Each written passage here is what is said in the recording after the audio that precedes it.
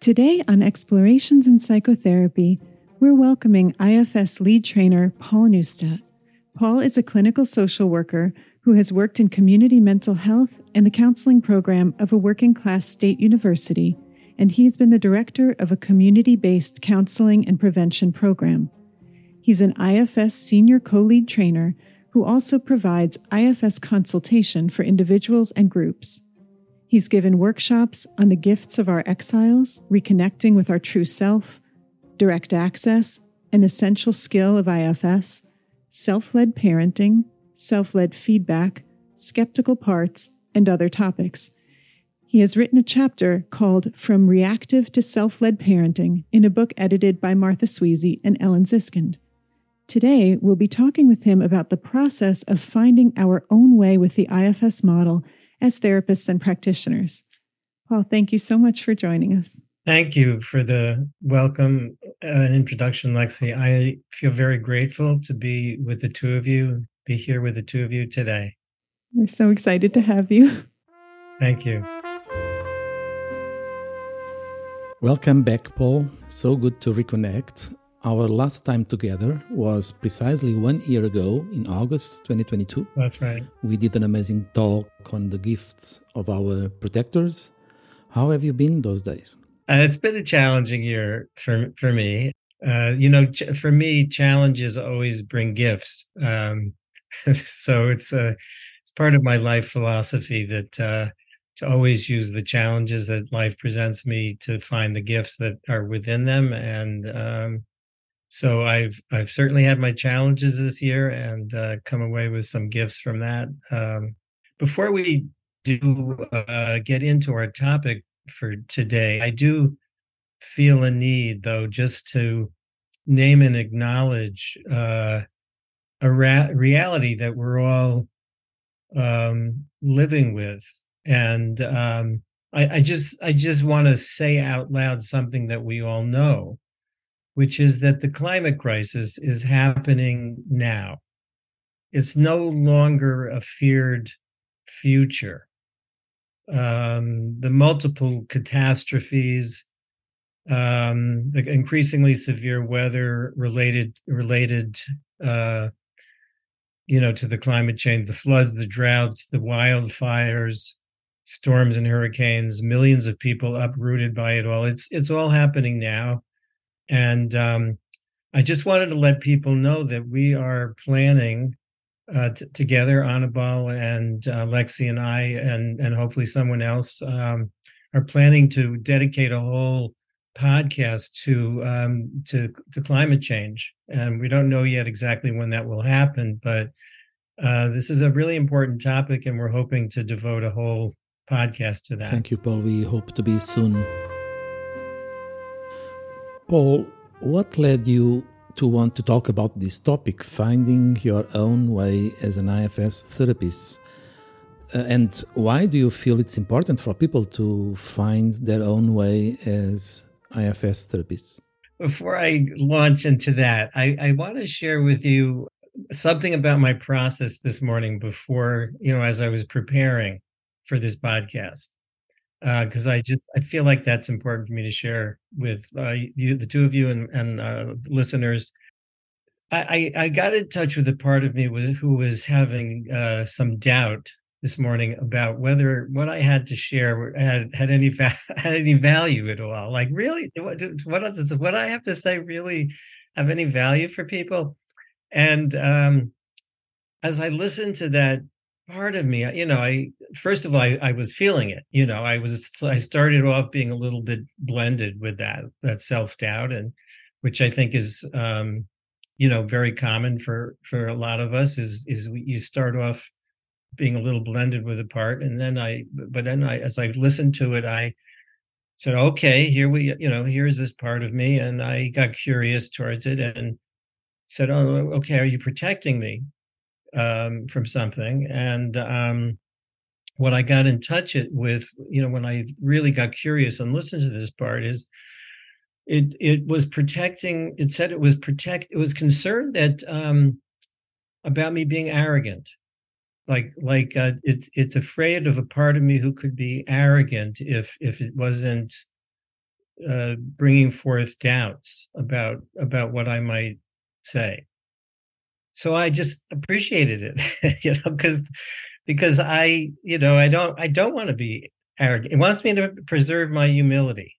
So I guess I want to just say before we start that I'm just sharing some things I've learned and thought, and I want to ask both of you. You two also have a lot of experience, and I want to invite the two of you to share your thoughts about the things that I bring up. Also, these are just some things that have come to me over the years. Working with, I've been a trainer for many years, and I've supervised, consulted to a lot of people, and so it's just observations and things that have come to me that I feel based on all those years of working with students of IFS. Thank you. Thank you so much for that. Anyway, so to answer your question, how did I come to this? Why do I think it's important to think about finding our own way? I guess I teach a seminar for level 1 graduates, and I lead a lot of consultation groups. And what I've seen over and over again is people getting stuck around feeling like they're not really doing IFS properly. They're not doing it right, and getting stuck because they feel like there's a certain way you're supposed to do IFS, and they're not doing it the right way. And they really give themselves a hard time. There's a lot of, they have a lot of parts who are really self-critical and judging themselves. It feels like that judging and self-criticism is getting in their way of kind of integrating the model better and moving on in the way that I feel like they need to. I just see that over and over again. So I guess the way I see it is that learning IFS is similar to learning any skill. It's a developmental process. And at first you do need to concentrate on gaining skills by learning them the way they're taught. And so it makes sense. You do want to focus on, getting it right at first. But once you do that, then you have to move on to the next step, which is making it your own. And that takes having permission to do that. You have to have permission to say, okay, now that you've focused a lot on like getting the 6 F's and getting the healing steps, and like now you can relax a little bit and see like, okay, now you can start to experiment and see what feels right to you, rather than like, I have to get it exactly right. And so I just feel like people need to hear that message, that there's a shift that's needed from getting it exactly right to making it your own. Yeah, I'm really appreciating what you're saying, on multiple levels. One, as a musician myself, this is the process that I would always go through in learning a new piece of music. For example, you first are learning the notes and then the technique that's required to play a piece. And really only after you have that down, the basics down, can you start to improvise and make it your own and bring the emotion to it and have sort of the art of music happen. And so I wanted to ask you, so you're really touching on things I was hoping that you would touch on, which is, so what is involved then in going from learning the basics to making it our own? And you gave us a really important piece here, which is just being able to have that permission to do it. That yes, once you basically get familiar with, memorize the steps of the protocol, get the procedure in your bones a bit, then helping our parts know it's okay to allow us to flow with the model. So I think there's what I was getting from you here is rather than I have to get it right, so having that permission to make it our own. And I think IFS is so valuable in that, because part of how we work with trainees and consultees is helping to find those parts of them that are having a hard time softening back, to allow them, to give them that permission. These parts are looking to, how am I supposed to be doing it? What are the steps? How have I been taught to do it? And when they can have that permission to relax back, then we see, of course, more access to self and the creativity, not only the creativity that can flow in making it our own, but the possibility for attunement with our clients, which is what allows the model to flow more organically. So I'm really appreciating what you're saying here around that permission piece.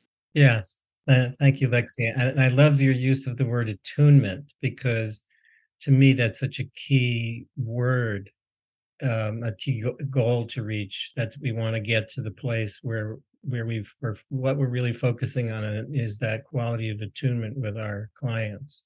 Yeah. Exactly. And we can't really get there when our sweet, hardworking managers who want to get the protocol exactly right are blended, such that, we're kind of moving from that energy of, am I getting it right? Maybe self-criticism is happening, other trying. We do need the space in order to be attuned. And so being able to compassionately work with those parts who've helped us probably so much throughout our lives with their desire to learn, to get it right, to do things well. So honoring those parts, connecting with them so that they might be able to soften, then we get that space, and then the attunement starts to happen. Yes, exactly. I love that. I love what you just said. So, so there's a key piece to get there for me, which is what I call working with your stumbling blocks. So for me, the stumbling blocks are places where we keep getting stuck. The place where we can't seem to get past in our learning with certain kinds of clients or issues. And there are many very common stumbling blocks in IFS. And just to name a few, different people have different stumbling blocks, but some people have a hard time just introducing the model. How do I introduce the model to people? Some people have a hard time, like, how do I get people to shift to focus inside? It could be helping people unblend when they're very blended, helping people access self-energy. How do you help people who are skeptical about the model?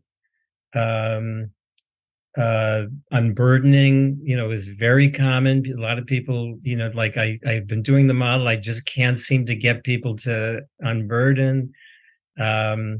So, there's the one where, like, different parts keep jumping in, like, oh, there's this part, oh, and then there's another part, and there's tons of parts that keep jumping in. Or like working with my own parts, I keep getting triggered, and like, how do I work with, my own parts that are jumping in? So, those are, there are just a number of different stumbling blocks that we can have. And so I find that helping people identify their own stumbling blocks, and what I find is that what often happens with new IFS therapists is they treat their stumbling blocks as a negative thing, as a negative obstacle that triggers more self-criticism, and they feel like they have to push it out of the way, and they feel bad about. And so what I try to teach people is you need to see your stumbling block as a good thing. Is like, this is your opportunity for learning. That the stumbling block is exactly what you need to focus on, because this is what the stumbling block is, where you're going to learn exactly what you need to learn. The lessons you need to learn are contained actually within your stumbling block. What you're saying is huge here. I wish I could remember whose quote this is when they say, like, what's in the way is the way. Exactly. And exactly. I feel like that's what you're talking about here. And you're right. Instead of what naturally happens for people, where parts of them notice the stumbling blocks and then they feel that it's a negative, and then other parts are reacting to that, and then they're more and more and more blended. It's such an opportunity on a couple of levels. Maybe going back to the information you were giving us before on the developmental process, and what the fact that in order to get to the art, the improvisation, the attunement, we do need to know the basic steps. So some of these stumbling blocks that you're talking about, like not knowing how to help people unblend or help facilitate them turning inside, some of those, when a person notices them and names them in consultation, for example, they can get instruction on, here are some ideas about how to help somebody unblend, or how to help someone, focus inside to make the transition from external to internal focus. So they can bring that type of stumbling block up in consultation. I don't know how to, and get some ideas around, here's some ways you can experiment with that. And then there are other types of stumbling blocks that you were mentioning, where maybe parts of people, of therapists and practitioners, get overwhelmed by all the activity in a client system. Those types of stumbling blocks shows us, oh, there's a trailhead for us. I've got parts that get overwhelmed with that. I can turn toward that and do the personal work that I need to, so that the parts of me that get overwhelmed can give me the space to stay curious. So there's like multiple types of learning that can happen. And I know that, like, at least from my system, when I'm learning something, initially I remember supervisors, not just in IFS, but across models, just telling me to relax. They were speaking to my hardworking managers, and they're like, just relax and it'll flow. Or when I was learning dance, or when I'm learning music, just relax, let it flow. And my managers were saying, no, I don't work that way. I need to know the exact angle that I need to hold my pinky during this move in the dance. And if I know, then I'll relax. So it's sort of this idea that, please help me understand the procedures first. Give me ideas for how to approach this. Tell me the protocol. Once my managers get comfortable that there's some degree of understanding and some degree of basic competence, then you have the hope of helping them to relax so that I can flow. So again, I love what you're saying, Lexi, because there isn't one answer for everybody in every part. Like, if a part of you needs a particular way of doing things, like by really tuning into that part, you can come up with the answer that part needs. Like, like some of our parts do need an intellectual response. Some of them need a more experiential response, or a more emotional response, or a more physical response. But you don't know until you tune into that particular part what it needs. But when we pay attention to the part involved in the stumbling block, you really get curious and you tune into it, then you can see, okay, well, what does that part need? Exactly. That's having this difficulty here. Thank you.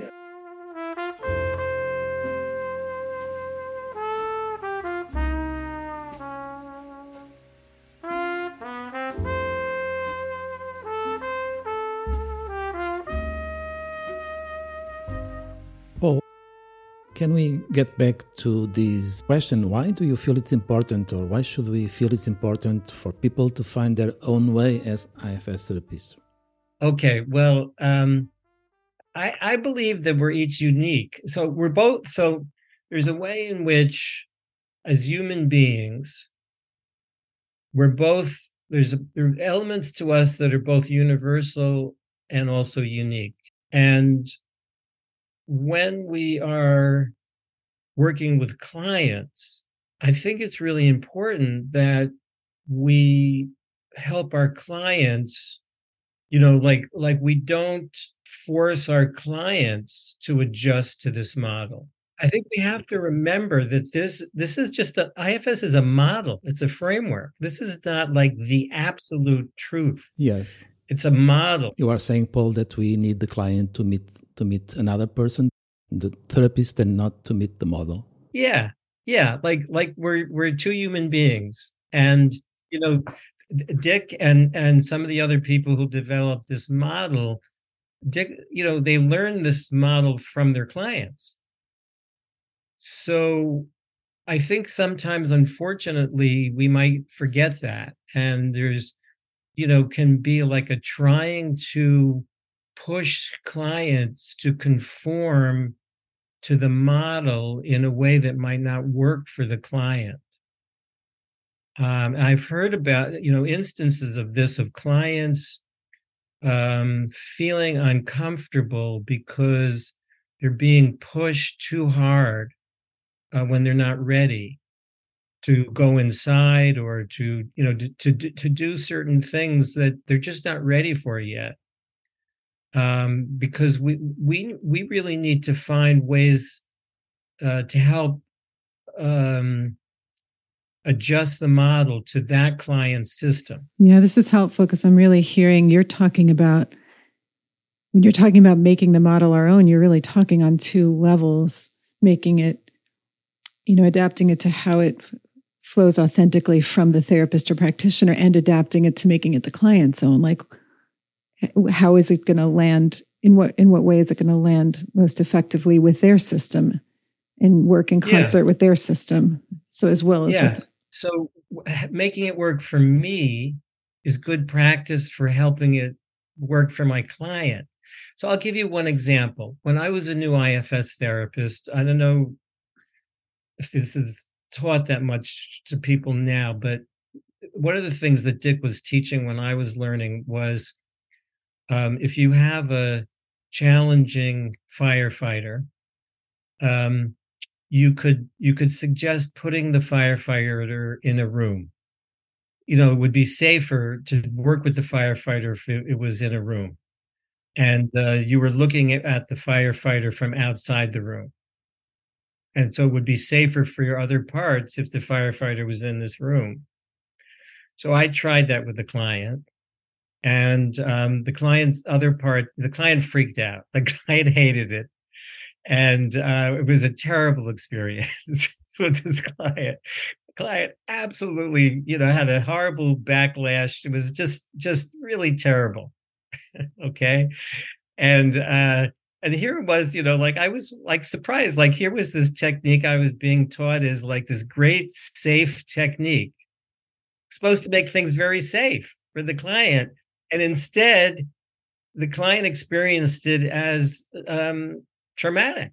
I've had the same experience. I mean, it's like you say, things land differently in different systems. And for some systems, and we've seen it happen in demos that Dick has done where that technique worked beautifully, right? And really landed well and helped create a sense of safety to allow the work to proceed.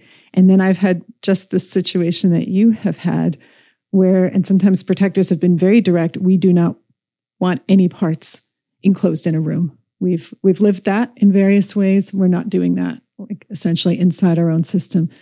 So it would have decreased safety, and decreased access to self to use the technique. And so that's where it is so helpful. Like you said, Dick learned this model essentially by being mentored by his clients. And so you're speaking to really allowing that process to unfold for us too, to learn through experience with different systems, and to then have that flexibility. Like it doesn't always have to look one way. How is this landing in this person's system? What types of adjustments can their parts essentially guide us to make so that it works exactly for them? Yeah. And trusting that we'll get guidance from them if we are open to it. Yes. So we have to be open to letting our clients teach us what's going to work for them. And that means we have to be willing to make mistakes with our clients. We have to see, mistakes have to be okay. Doesn't mean that something terrible has happened. Just means that's how we learn. So that openness to learning from our clients, how is this approach going to work for you? making it work for ourselves is, in a sense, practice. That's how this approach works. You take a model and you see, okay, how's it going to work for me? How's it going to work for my clients? Yeah. That's how it's meant to be. Yeah, so it looks like we need to be loyal not only to the model, but also to the client somehow. Yes. It really, what you were just saying really makes me think about the importance, when possible, for therapists and practitioners to have received their own IFS therapy, to have participated in it, because as you see like how things landed in your system and what adaptations were necessary for your system to be able to heal with the model, and for protectors in your system to allow certain things, at least for me, that really helped me, my parts who might have been tempted to rigidly adhere to a protocol, to say, wow, in my own system, that didn't work.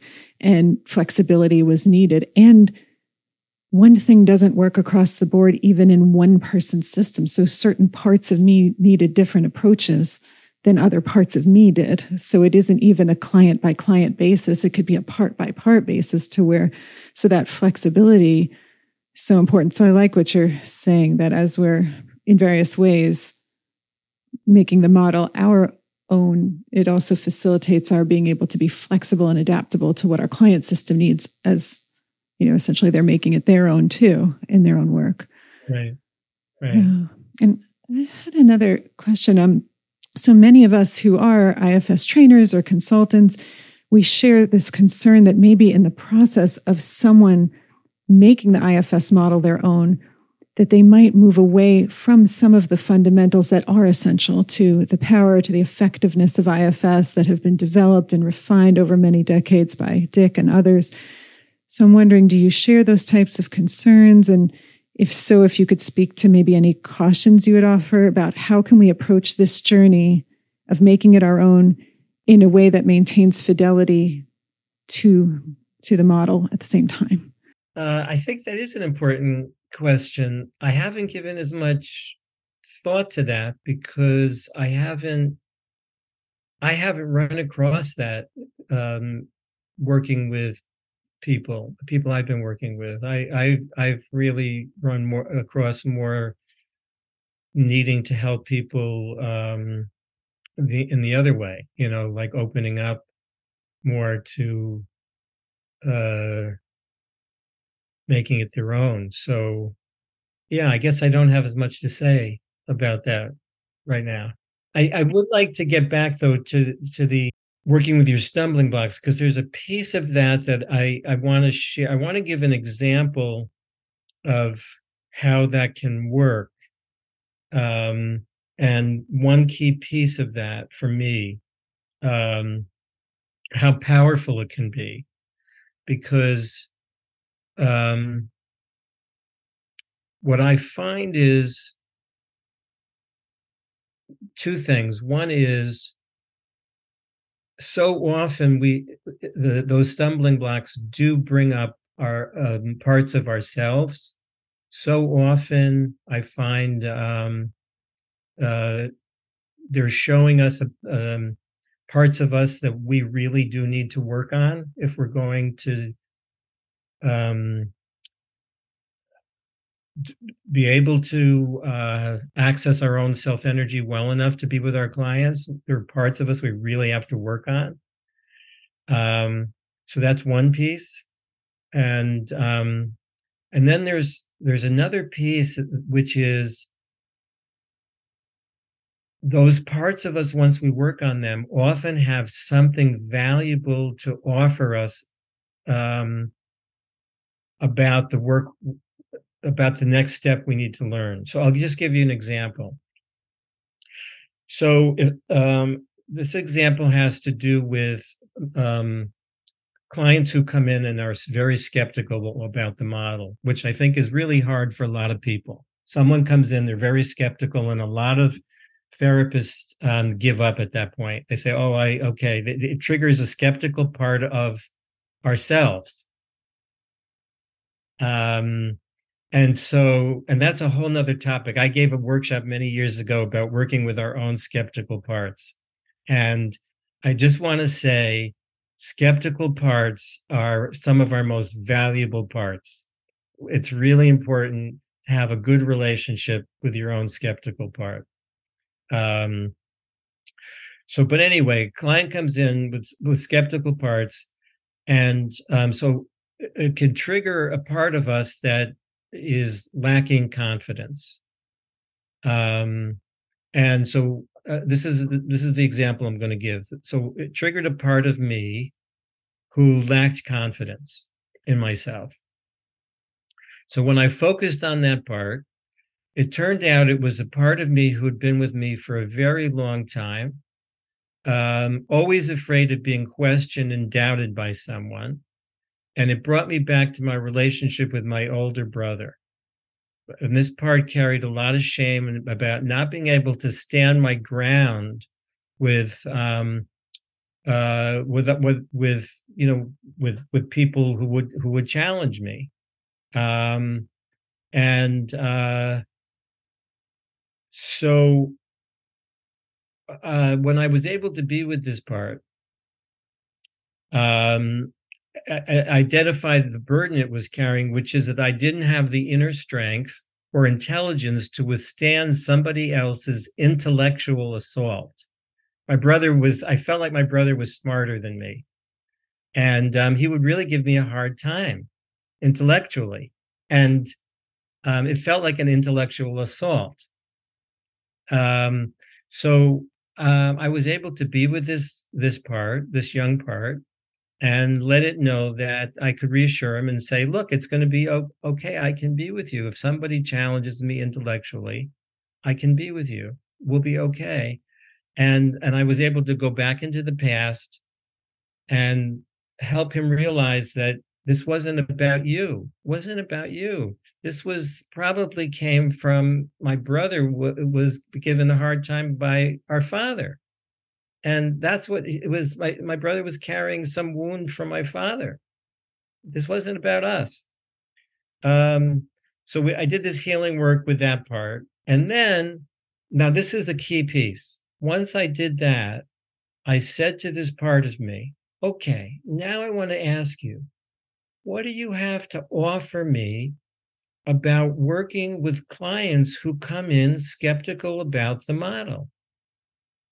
So for me, this is a very key piece of this kind of work, because what I find is if I approach these parts with this belief, this attitude that they have something to offer me, they always do. They always have something to offer.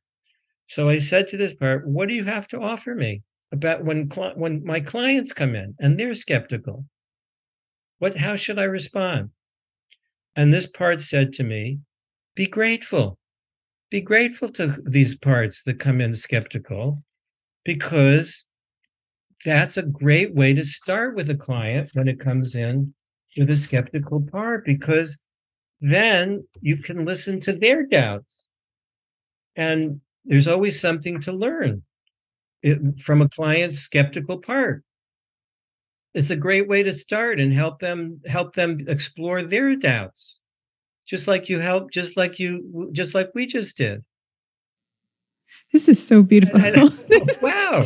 It's actually, I mean, it's literally bringing up emotion for me, like listening to you describe this process, how important it is, that extra step that you take in looking for the gift that the part has to offer us as we proceed in our work with clients, not just in doing, I mean, you did beautiful healing work with a part of yourself, which of course we know then essentially allows for yourself to be more present, the work to flow better, but you didn't stop just with the healing of the part. You know, you went further. You're really honoring the fact that this part holds gifts and wisdom that can then carry forward into our future work with people. And you're inviting that part in to, offer its wisdom, collaborate, and that honoring. I think that's what sort of brought up emotion from parts of me that have felt like they've had something to offer to the process, and they're grateful to receive healing, and they also still want to contribute. There's something they hold that they want to lend to my work with my clients as well. And it also brought up for me, like listening to you talking about working with parts of us that can get activated by skeptical parts of our clients that might need healing. What do you see as the role of, let's say, the parts of us that are skeptical about the model? Maybe therapists and practitioners themselves have parts that are skeptical about the model, and how can we work with that as we develop? Yeah, thank you for that question. Yeah, because I want to get to that also, because so that's another piece I want to say. Make your skeptical parts an ally. Treat them as potential allies also. And so when I really got to know my skeptical part, one of the things I discovered was that it was afraid that I would be too gullible, that I was too quick to just believe things that people would tell me without really exploring them and carefully.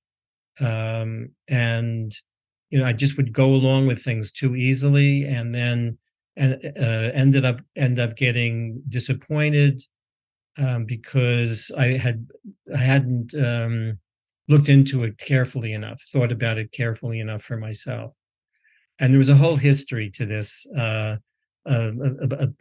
period in my life where that was true. I had been too gullible. I had believed things too easily. And so I was able to really appreciate this part for trying to protect me from repeating that experience. And I was able to then ask that part to help me, what did we need to learn from that earlier experience that we could then apply now. And once we did that, once I said, okay, this is what we've learned, and now let's make sure we're using what we've learned now. And so then I'd say, so can you be my ally now? Let's make sure we're learning the lessons. Are we doing that now with IFS? And what is it we need to make sure that we're being thoughtful about here with this model? So for example, with unburdening, does this idea really make sense, or is this too out there? Is this too crazy? Because I think there are people who think, is this idea too crazy? Is this,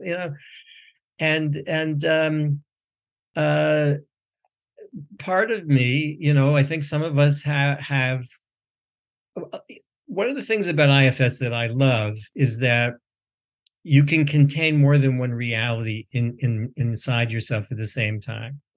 And so you can have a part of, like, I realized I have a part of me that can totally accept something. At the same time, I can have a part of me that's totally skeptical at the same time.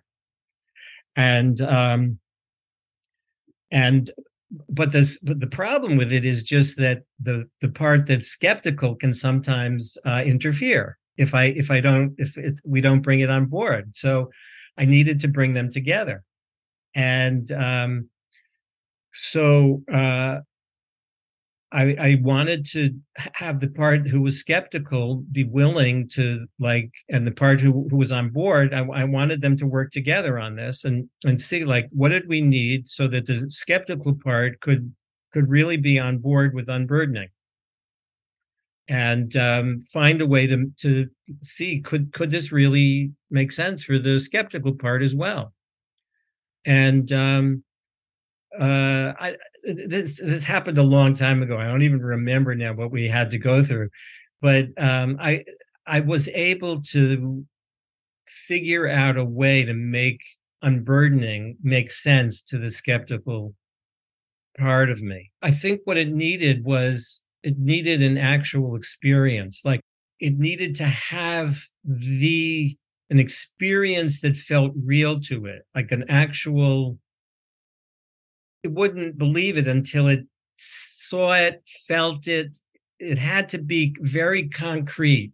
That's the skeptical part needs things to be very concrete. I totally relate to that with my skeptical part. It was clapping in the background. I've always called that group of parts in me, sort of my empirically based parts, like other parts are fine to go on faith and theory and all of this, but those parts need empirical, concrete evidence, specific experiences, and what you said that feel real to them. That was the criterion for these parts. And I remember one day being at an IFS training down in Florida and sitting around a table with a group of friends saying, I want something that feels really real to happen in my system, because my skeptical part was just really up that weekend. And of course, the next day I had something that I could not deny on any level that was transformative. And I can say that was 2018, 8 years later, or however many years ago that was. I can't do math. 5 years later, the change has stuck from that one transformative experience that happened. And that's what my skeptical parts needed to see. They needed more than the theory or seeing clients have it happen, because they can pick holes in anything. Those parts can find reasons to doubt. But when there was an experience I couldn't deny, either within my own system where those parts noticed it and they said, no, that was real change, real transformation that happened, that stuck, that had impact on how you move through the world from that moment forward.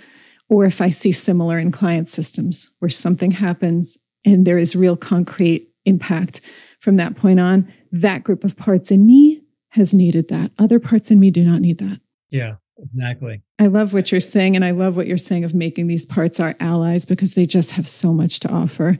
And it makes me more patient with the skeptical parts of clients. Those parts, I love them. I welcome them truthfully, not just because we're told to. I truly welcome them because I know they're going to have so much of value, and because I know what it did for me when my skeptical parts were welcomed instead of just being told to take it on faith or believe it or just go with it. When their concerns are addressed, and they're treated with the respect they deserve because they're intelligent parts in all of us, Right. Goes better. Yeah. Thank you. Yeah. Thank you, Lex.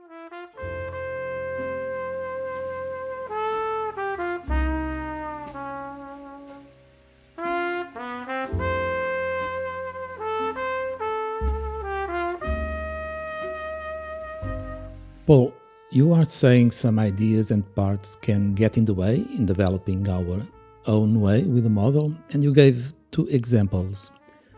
You say an example is I should be able to work with any client.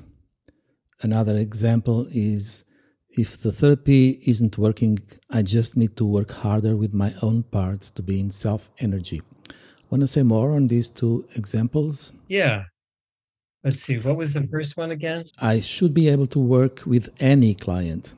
Yeah. Okay. I think that's maybe not consciously stated for a lot of people, but I think a lot of people believe that. And that's not unique to IFS. I think that's probably something most therapists kind of take on, that idea.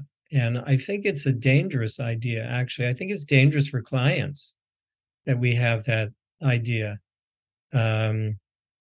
because I just don't think it's true that we should be able. And so I think a lot of people get stuck in relationships with clients that aren't working, and don't know how to get out of those relationships. So the same for the second example, you say, if the therapy isn't working, I just need to work harder with my own parts to be in self-energy. Yeah, I think it's that those 2 things are overlapping. Because I think sometimes we're just not a good match for a particular client. That's happened for me a few times. Fortunately, there have been times where the client recognized it, and so they chose to end the therapy. I didn't need to, because they realized it. There was one time I said to a client, you and I have been working so hard to make this therapy work, and it doesn't, as hard as the 2 of us are working, it doesn't seem to be working very well. I wonder if we might want to try to find somebody else who would be a good match for you. And I said to him, what if I try to find someone and you could try it out, see what you think. We won't just end. You meet with this person and see what you think and let me know. And we kept working together. I didn't just end. I just, I found someone else. I actually called this person I know and I said, "What do you think of this client? Do you think you could work with him?" And he said, "Oh yeah, I love clients like that." So they met and my client liked him and it turned out it was a good match. I mean, this was a therapist who actually was good with that kind of client. I was not. This was not a, this was, I mean, this client just triggered me. And as much as I worked with my parts, I mean, I can't tell you how much I found so many, yes, he triggered parts of me. Then I worked with those parts of me over and over and over again. I worked with the parts of me that he triggered. And I would come back and it just didn't seem to make a difference. We just weren't getting anywhere. I referred him to this other client, this other therapist, and they were a good match. And the client was happy. I ran into this client. I just happened to run into him somewhere, and I said, "How's it going?" He said, "It's great." He was really like this other therapist, and he was happy with this other therapist. So I mean, I think sometimes we're just not a good match for particular clients, and I think we need to accept that we have our limitations. Sometimes I think maybe we need to have a way of screening. We're not taught that. We're not taught how to screen very well for clients who we're good with and not good with. Maybe we need to trust our instincts, our intuition about whether a client is going to be good for us or not. Maybe we need to more often say, why don't we have a trial period? Work together for a period of time and see if this feels like a good match. For us. Because I just don't think we are necessarily a good match for every client, and we need to acknowledge if we don't think we have the right skills for a particular client.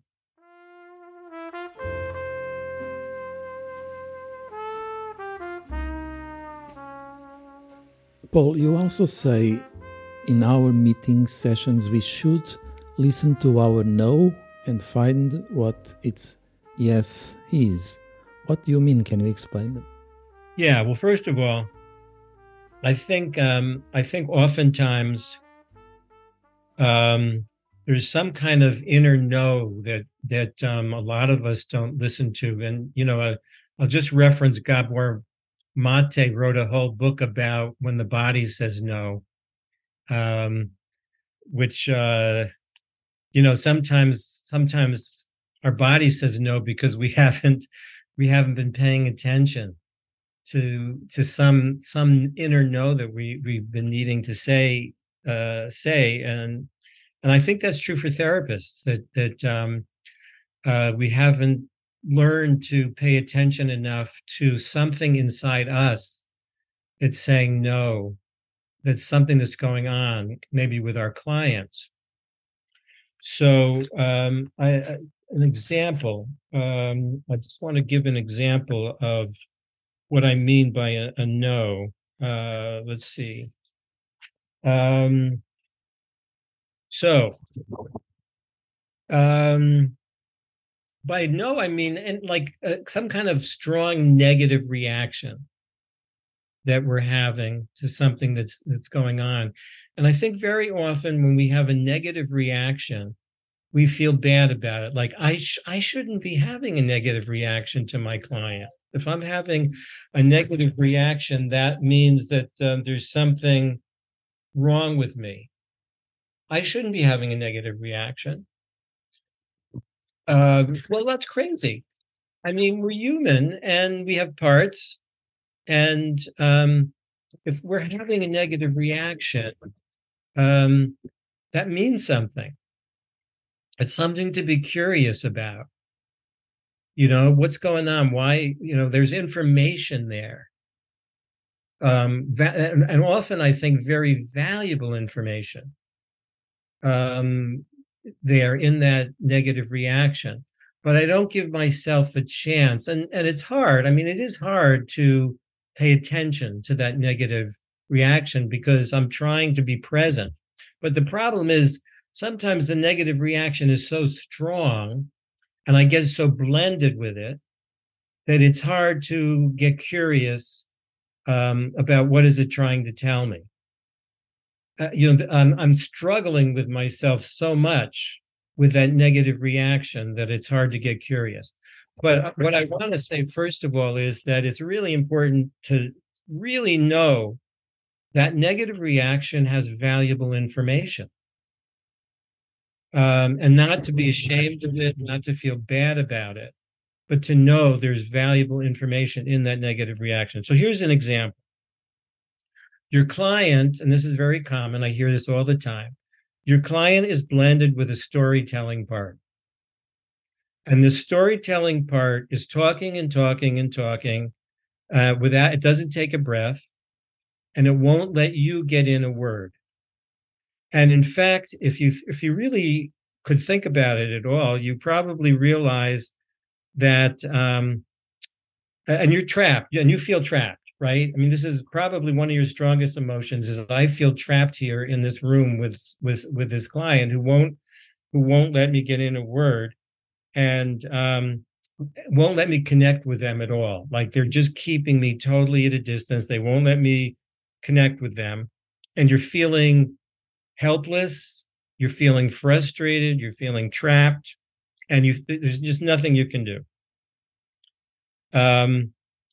And you're totally blended. As a therapist, you're totally blended with the part of you that's trapped and frustrated. So my suggestion at that point is first to admit to yourself that you're totally blended with that part of you that's feeling all those feelings, trapped, frustrated, stuck. And realize that part of you is trying to say no to this experience. No, I don't want this. I don't want to be in this room. I don't want to be doing this. No. And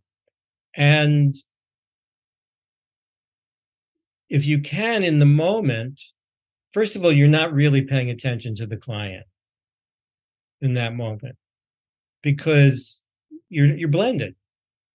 So the best thing you could do, if it's possible, is to unblend from that part of you and start paying attention to that part of you. You might not be able to. You might have to wait till after the session. But if you can, then you can get curious, like what is happening that is so unbearable that part has to take you over.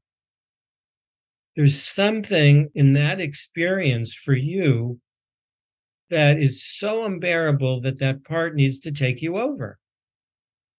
It's protecting you from something. And that's why it's taking you over. For me, that experience is the feeling of being totally shut out, totally invisible, totally disconnected from, like I'm so unimportant and invisible.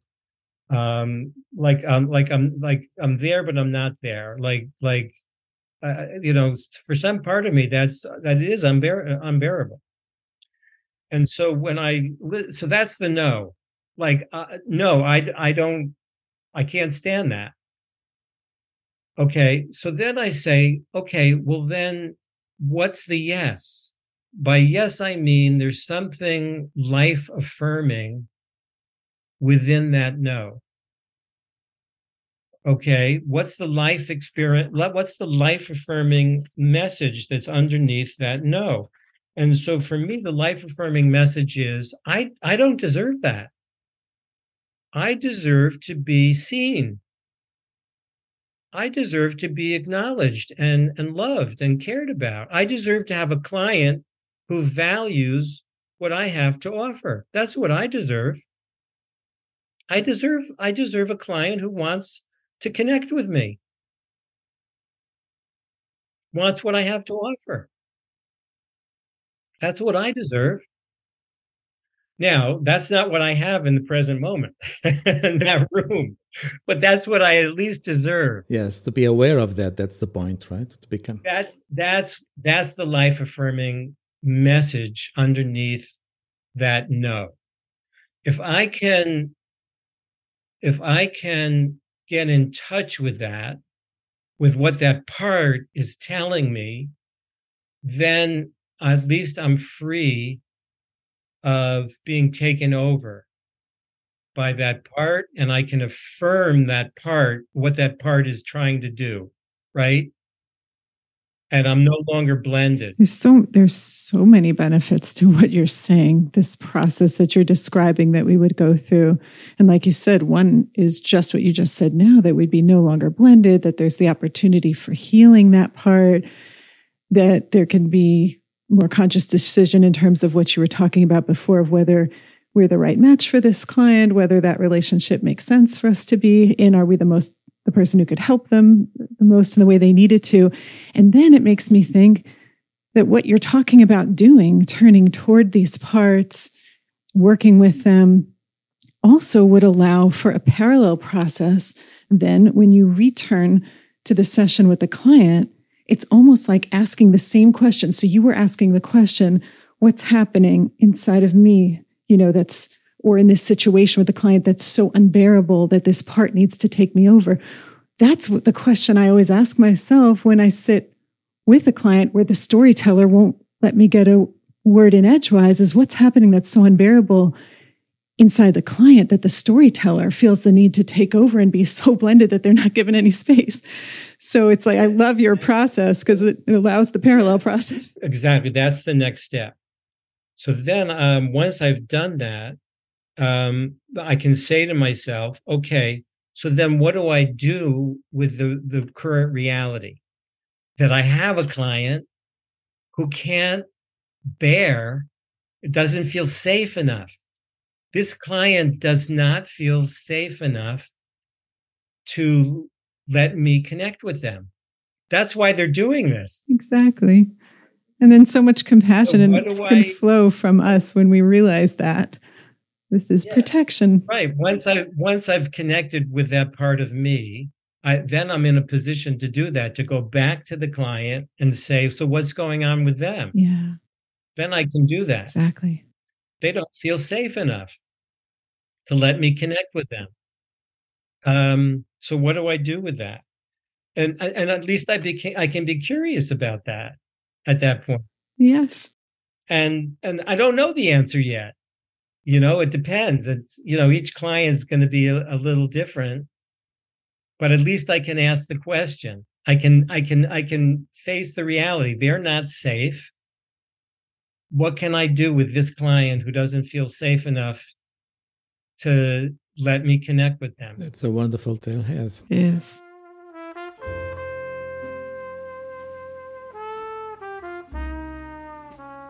Paul, you also say that being open to guidance and finding teachers or mentors you resonate with is a big part of this process of finding your own way. What would you like to say on this topic of finding teachers or mentors to help us to find our own way? Well, I would just say that even now, it's important to me to have a mentor. At my late stage in life, I still feel, like I remember as a very young adult, feeling so lost in life because I didn't have the guidance I needed. And, at different points I've gotten guidance, but even now I'm 72 years old. I still feel sometimes I need guidance and mentorship, and unfortunately, I do. I still have an IFS therapist, and I'm still getting guidance. So, I just feel like we have to be open to that, to getting finding people who can be our teachers and guides, and then there's guidance available to us from other sources, and I will just say the guidance that's available to us. There were a number of years where there was this whole thing around. There were a particular way that you needed to get guidance. You have to go down this path, guided imagery exercises about how to get guidance, and they were all visual. They were all visual teachings. Like you had to see the guide. Well, I'm not a visual person. I don't see my parts. The way I experience my parts is more visceral, and I don't see my guides. So the way that I experience my parts and the way that I receive guidance is much more visceral. And so I guess I just want to say that people need to be open to their own way of receiving guidance. And if you are open to guidance and you ask for guidance, maybe you'll get it. From some larger, like self energy is beyond us. It's not just an individual thing. There's some larger field. I believe there's some larger field of self energy around us, and so I think we have access to that if we're open to it, and so if we ask for it, I think it's available to us. And I just want to say one other thing, which is I think a lot of us IFS therapists have an easier time extending self-energy to our clients than we do to ourselves. That was true for me for many, many years. It took me a long, long time to learn how to extend self-energy to myself. And I finally developed a practice of bringing self-energy to myself. And I just want to encourage people to work with that, to find a way to, work with the blocks that you might have to bringing self-energy. There's this U-turn that we have in IFS. I think we tend to think of it more as a U-turn with our parts. But I think it needs to be a U-turn of self-energy, also. And like, I deserve self-energy just too, just like my clients. I deserve self-energy. And but I think we probably, most of us have blocks to feeling maybe like even that we deserve it, or there's something for a lot of us that gets in the way. Probably our role also as therapists, our therapist parts also, probably. I mean, even if you say out loud to yourself, I deserve to extend self-energy to myself, what do you notice? Like, what comes up if you just say that out loud to yourself? I deserve to have compassion for myself. I deserve to accept myself. What do you notice? You might notice parts come up. That's right away. Chorus of various parts agreeing or maybe not totally agreeing that come up. It felt good on my system. It felt good. He's like, yes, I deserve it all. Yeah, a good invitation. Yeah, it is. So for me, there's two things that I've done around that. One is a physical embodying practice, and it's I stand and use my hands and arms to kind of bring in self-energy from above, and I just repeat some phrases. opening to self-energy, inviting in self-energy, embodying self-energy. And I just try to feel myself opening to it. And then at a certain point, I put my hands over my heart. And then I speak to myself and I say, I love you, Paulie. I love you.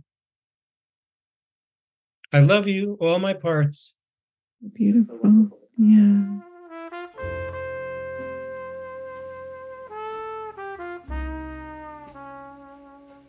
And then the other one I learned from a meditation teacher. And it's setting an intention. And I think setting intentions is very powerful. And so, and you can change it, individualize it, change it every day. And the intention is I'll just say what it is in this moment. My intention is to be a loving presence for myself and for whatever parts of me are most needing my intention, with kindness and tenderness. And my wish is to be really present for myself when my parts are most needing me. So beautiful, Paul, and so needed. Thank you so much. Yes, thank you. Thank you for sharing all your wisdom today with us. This is such an important topic.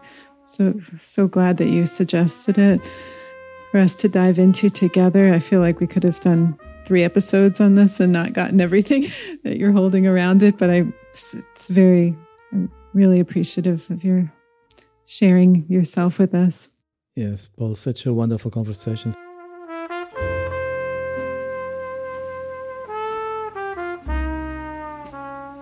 Thank you so much for having us and for bringing this beautiful topic and your wisdom to this community. Such a joy to be here with you and Lexi, and looking forward to more connection. We hope we can keep meeting and sharing this model, our work and our lives.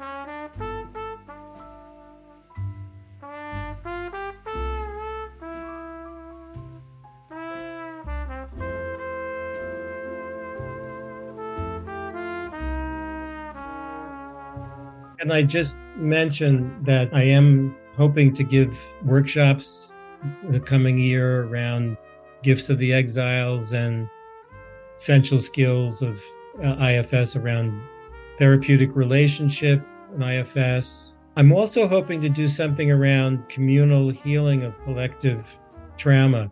So another important topic. Is there a way to subscribe to receive notice of your workshops or anything like that? So if people are interested, they can contact me through my email.